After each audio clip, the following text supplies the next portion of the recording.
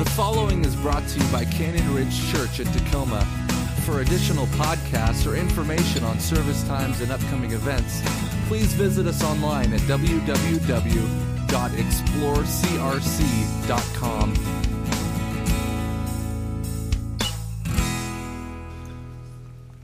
Well, my name is John. I'm part of the church staff as well, as you probably gathered. And we're starting a new series today called Uncommon. And in a minute, I'll explain this set behind me that our wonderful worship and media team put together. And the way this came about is we read a survey as a staff. Our church staff, we read books every month, and then we study them. Sometimes they're leadership books and sometimes Christian topics. And the one that we just finished was on spiritual disciplines. And we're reading another book now called Is God Anti-Gay? But we read different books and we discuss them and we study them as a staff so that we can continue to grow.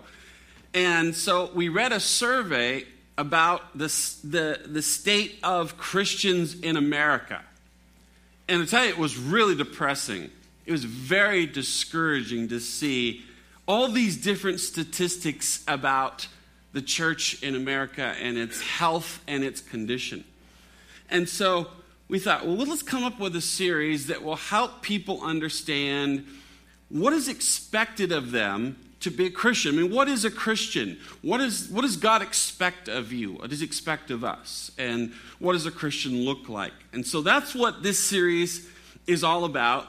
And so if you're a Christian, obviously it's for you. It's great. It's just exactly what you need. If you're not a Christian, then it's excellent as well because you get to see what you're thinking about getting into. You get to see what is expected of a Christian. And what's even more exciting, if you're a non-Christian this morning, you get to see how all your Christian friends are failing in all of these categories.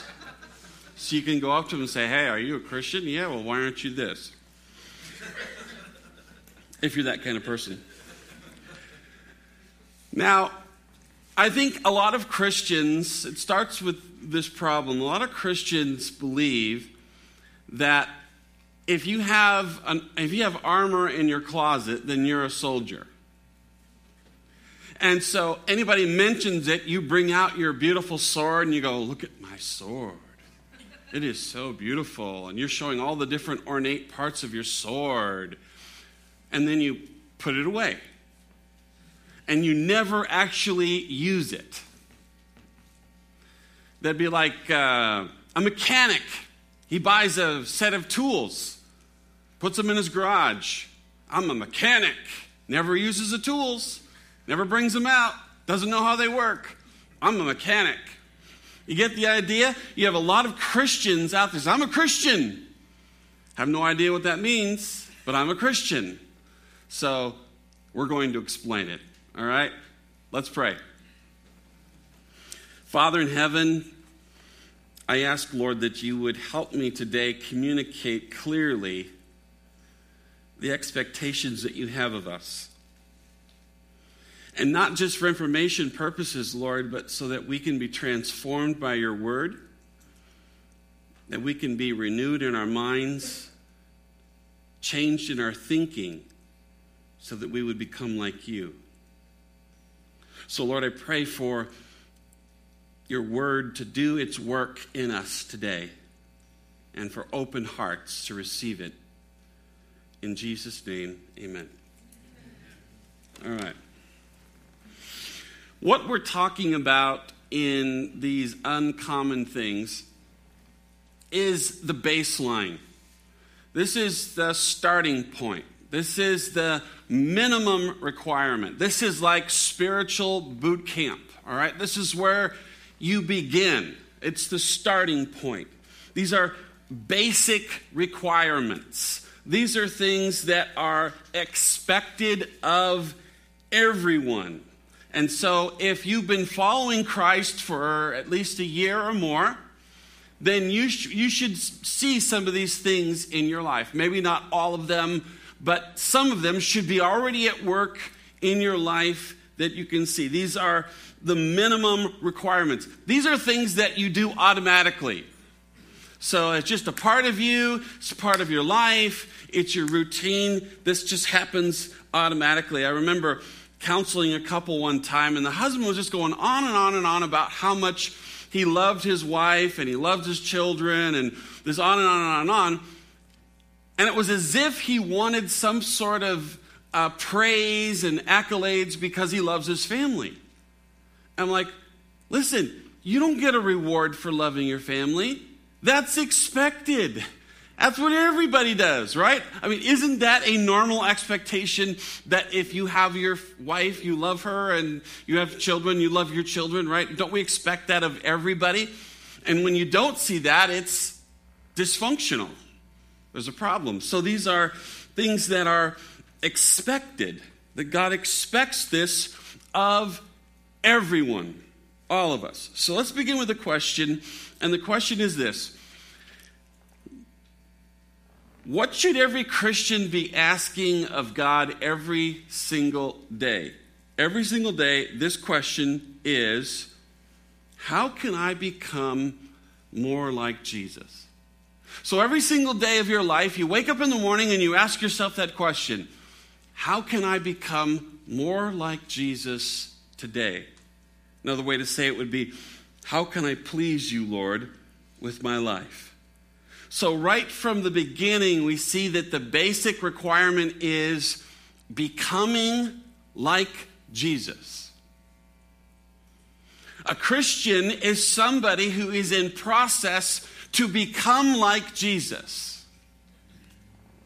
Well, and you look at that and you go, well, that's impossible. I'm never going to get that. Well, hold on, don't give up yet. Take a look at Romans 8:29. We'll have it on the screen for you if you don't have a Bible. Romans 8:29 says, "For God knew his people in advance, and he chose them to become like his Son, so that his Son would be the firstborn among many brothers and sisters." Did you see that? That God chose his children from the beginning for what purpose? To become like his Son. God chose you to become like his Son. That's his plan for your life. That's what he wants to see from your life. He drew you to himself so that you could be in this process of becoming like his Son. You see this develop a little bit further in 1 John 3. Verses 2 and 3. It's, "Dear friends, we are already God's children, but he has not yet shown us what we will be like when Christ appears. But we do know that we will be like him, for we will see him as he really is. And all who have this eager expectation will keep themselves pure, just as he is pure." So the expectation of our heart is that we will one day be fully like Jesus. We're not fully like Jesus now, not in his deity, not in the sense that we become God like him, but that we become like him spiritually. And so we're in process on the earth, and one day that will be perfected in Christ. That's the whole purpose, the whole reason for living. We are to be like him. And he also adds on to that statement, he says, therefore, or to be like Christ, therefore, seek to be pure. Live a life of purity. Why? Because Jesus did. Turn to Hebrews chapter 12 and verse 14. Hebrews 12:14 says this. Listen. "Work at living in peace with everyone, and work at living a holy life. For those who are not holy will not see the Lord." Now, we'll come back to this in a minute, but I want you to understand a very important Christian metaphor before we go on. But we'll come back to this. This is a key, very important statement here. One of the metaphors that the Bible uses for Christians and Christianity is to be in Christ. You'll hear that a lot. You'll see that a lot all through the New Testament, this concept of being in Christ. So let me just share some of this with you. 2 Corinthians 5:17. Therefore, if anyone is in Christ, he is a new creation. The old has passed away. Behold, the new has come. So we are in Christ, literally in Christ. Galatians 3:27-28. For as many of you as were baptized into Christ have put on Christ. There is neither Jew nor Greek. There is neither slave nor free. There is no male and female. For you are all one in Christ Jesus. So here we see we are one in Christ Jesus. You'll hear other statements in the New Testament like, we are one with Christ in his body. We are the body of Christ. The church is the body of Christ. Jesus is the head of the church, and we are his body. So the picture that you're getting here that's forming is a woman carrying in her womb a baby child. That's the picture that you get. So you have a woman and she's pregnant. That's the thinking here. It's as if we are carried in the womb of Christ. Now this is a metaphor, right? So not literally. Let me ask you, how much does a woman love that baby? Now you may or may not love the baby, right? You see a woman, she has a baby. It's her baby, you don't know her. Okay, fine. That's nice. Who doesn't love a pregnant woman? Great. And if that child dies, you may say, oh, that's so terrible. Oh, I'm so sorry. Oh. But that's not what the mother's going to say. She's going to be undone. She's going to be completely undone, overcome with grief and sorrow because she loves that child so much. We read incredible stories how women who are pregnant of things that they will do to protect that child. They will let nothing harm that baby. They have a relationship with that child. And there's no denying that, right? They talk to that child, pray over that child. They love that child.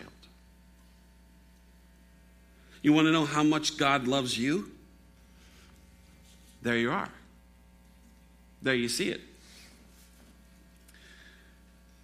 Does God care when you suffer? Absolutely he does. How does she feel when there's something wrong with that child? What stirs emotion in her if she's told by her doctor that there's a problem with your pregnancy, there's a problem? How does she feel about it? She is very, very, very concerned. How does God feel about you and your suffering? He cares immensely. Does the baby ever worry about being fed?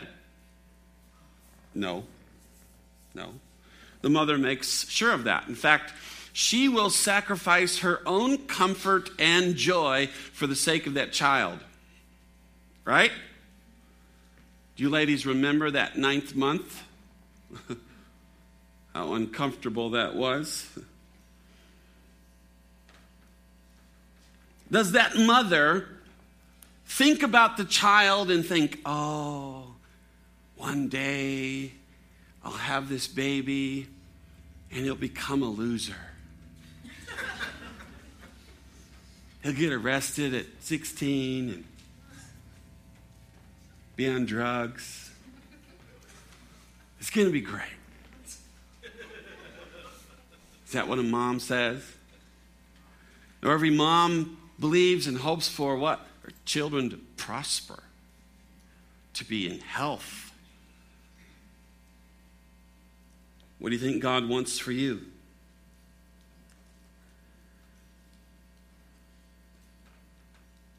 The picture here is of us being in Christ.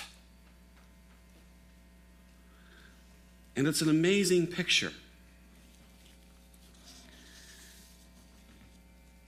in one way, in one sense, it tells us how to treat each other. Would you ever walk up to a woman who's pregnant and say to her, you know, I really like you, you're a wonderful person, but I just hate your baby? The two are one. The woman is the baby is the woman. They are one unit, they're together. You're going to hate one part of that? It doesn't make any sense. And yet we hate each other in the body, or we despise another person, and yet they are in Christ. How can that be? How can you say to Christ, I love you, but I hate your baby? I love you, but I despise your church? It doesn't compute. It doesn't make sense. It doesn't ring true. So being in Christ is a big deal. That's an important metaphor, an important concept for us to remember. It is how we are positioned in our faith. So with that in mind, let's go back to Hebrews chapter 12 and unpack this a little bit. 12:14, work at living in peace with everyone and work at living a holy life, for those who are not holy will not see the Lord. Did you notice the word work twice? Twice we're to work hard. The first one is to work hard at living in peace with everyone. Because, quite frankly, some of you are difficult to be in relationship with. And so we work at it with you. And if you're not sure who the you is that I'm referring to, then it's probably you.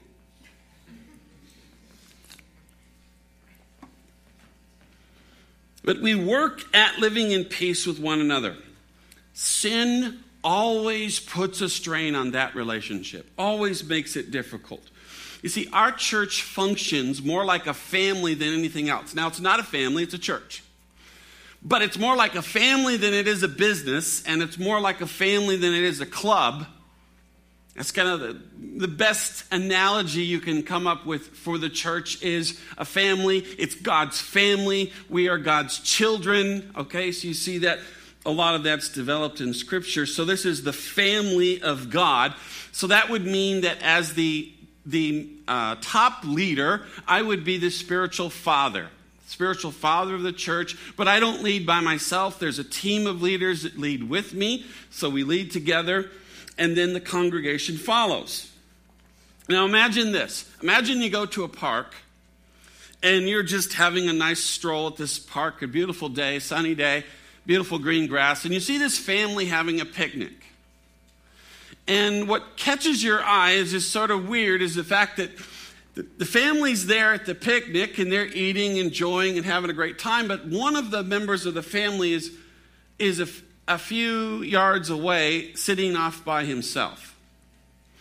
And so he's over there and he's eating his own food and doing his own thing and is all isolated. And so it catches, you're curious about that. So you go up there and you ask the family, you say, hey, what's this boy over here? What's he doing? And they say, oh, he just does his own thing. And you'd say, okay, and you walk away and you think to yourself, well, that is one messed up family. There's something wrong there. And that's how it is. Anytime someone thinks they can do something better than me, right? That's when that happens. Oh, I can do this better than John. He doesn't know what he's doing. Ah, come on, he is a terrible pastor. He does not know what he's doing. I can do this better. And so then I go off and I do my own thing. And then after a while it goes on like that, and after a while somebody comes up to me and they says, hey, what is so-and-so doing over there? And I say, I don't know. Welcome to the dysfunctional church family. And so we must work towards unity together. It's work. It's work because we are all sinful and we all fall short, including me. The next thing he says is that we need to work at holiness. Work at becoming like Christ. Did you see that? Work at living a holy life.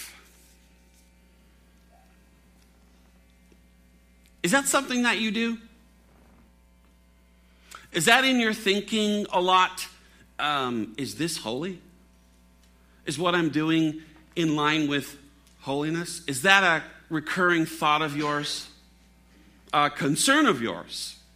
That as you're out throughout your day and you're doing your things, you're concerned about making sure that you're holy? And yet, the writer of Hebrews says that we should work at being godly. We work at godliness so that we can become more like Jesus. Every Christian should wake up in the morning, every single morning, every day, and ask themselves this one question: how can I be more like Jesus today? What can I do to work at becoming godliness? Having godliness, being godly. And if you ask that to most Christians, I think their answer would be, I have no idea. I don't know. I'm not sure. How do I become godly? Because it's clear in Scripture that God expects that of me. That is a normal, regular expectation of God, is that His children would be in the pursuit of holiness, godliness, becoming like Jesus. Well, let's take a look at 1 Timothy 4, verses 7 and 8. This is the Apostle Paul writing to Timothy. He says, have nothing to do with irreverent, silly myths, but rather train yourself for godliness. For while bodily training is of some value, godliness is of value in every way, and it holds promise for the present life and also for the life to come. He's comparing my training in godliness to physical training. He says they're similar pursuits, but they're different in this respect, that training for godliness has value for all of life and the life to come. So if I train my body to be physically well, that's good in one area. But if I train myself to be godly, that applies to every area of my life, as well as eternity, storing up treasures in heaven. It's training for godliness, and it's good. Its benefit is to all of my life. Now, that's really cool, isn't it? That's cool. But then there's this question that comes up right after that is, well, if that's the case, then how do you train for godliness? Because I know physical training involves specific things, and I understand that. But what about godliness? What sort of things do you do to become godly? How do you train yourself to become godly? And that's what this whole series is about. So next week, I'll explain to you how you train yourself to be godly. Not this week. But we know from Hebrews 12 that godliness will lead us to see Jesus. He says it in a negative sense. He says, those who are not godly will not see the Lord. The opposite is true. Those who are will. And that's the reward of godliness. The reward of godliness is an intimate relationship with Christ. Isn't that the hope of every Christian? Doesn't every single Christian long for and hope for an intimate, deep relationship with Jesus? And he's saying that godliness is the key. That godliness will lead to that. And we must train ourselves so that we can get that.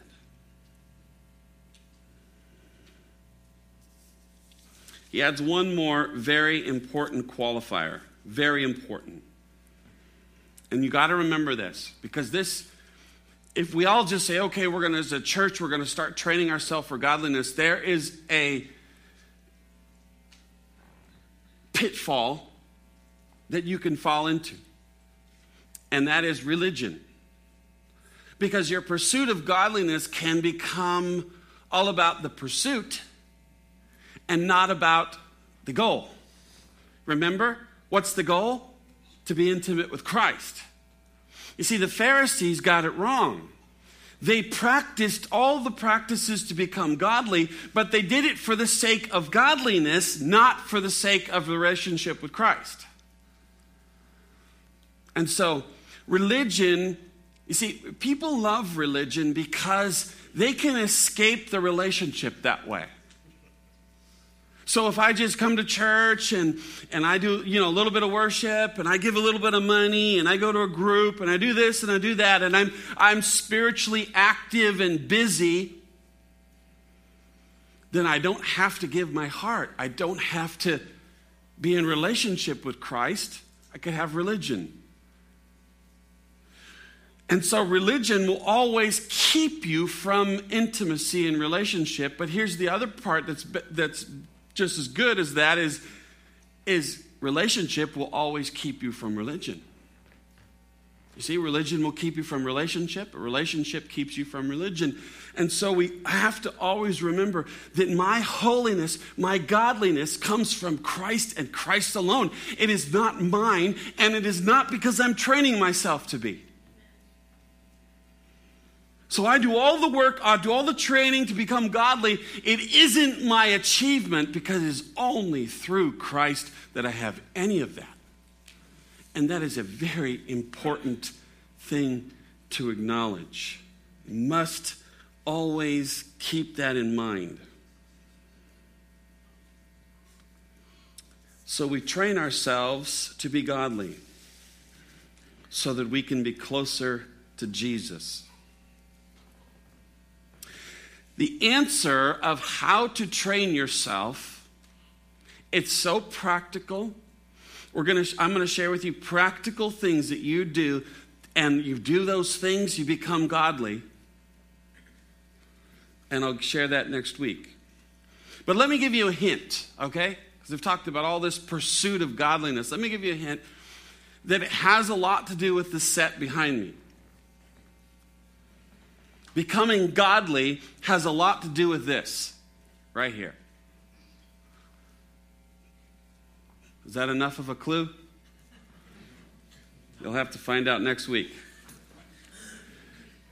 This behind me plays a major role in you becoming godly. So, I think it's possible that you could be here today and you could hear this and you could think to yourself, I tried that once. It didn't work. I did my best. I gave it my all. It just didn't work for me. I'm not talking about the strength of your will here. I'm not talking about mustering up some kind of faith or energy to accomplish something here. And I'm probably not even talking about what you think godliness is. You see other things and you say, oh, that's godliness. And you're probably not right. So keep an open mind. Everything that I will share with you is absolutely doable. And how do I know that? Because I'm doing that. I'm doing those things, and other people in our church are doing those things. They're not impossible things. They're not super difficult things. These are things, simple things that you can do every single day that will develop inside of you an intimacy with Christ and godliness. In fact, I'm going to show you how to read the Bible in such a way that you will know what's in there and can bring it out at any point. Because most of you are very unprepared. You can't be used for ministry because you're not ready. You're not prepared. It's like a soldier. He's got all the armor, he's got the sword, but he doesn't know how to use any of it. And so God is looking, I need some soldiers to go here and do this ministry. And nobody can go because nobody is ready. Nobody knows what to do. So I'm going to show you how I can say things like, where is the story of the man who was born blind and Jesus healed him? You say, oh, that's John chapter 9. Where is the story of Jesus meeting with Nicodemus? Oh, that's John chapter 3. I'm going to show you that you can have the Word of God in you so much like that you can draw those things out, and then that becomes a powerful weapon. The Bible says of itself, of the armor of God, the only offensive part is the sword, and that is the Word of God. So rather than send you out from here into the world to be in ministry and serve the Lord and where He's called you, ill-equipped, unprepared, and failing constantly, we're going to put you through spiritual boot camp.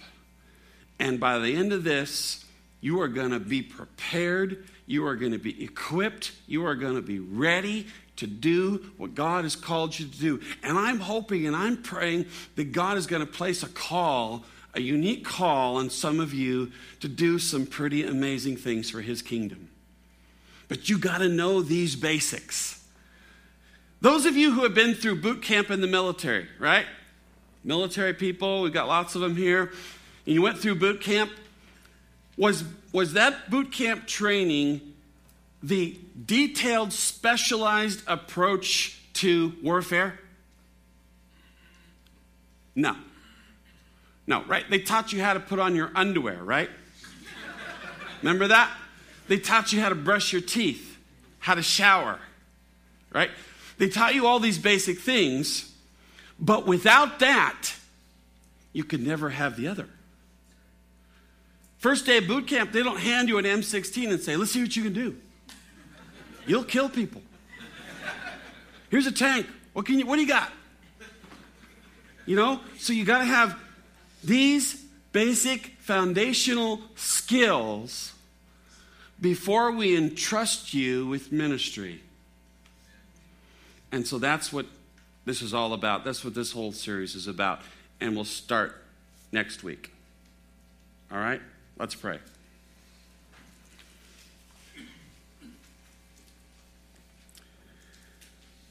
Father in heaven, I pray that you would, by the Holy Spirit, draw us into intimate fellowship with you.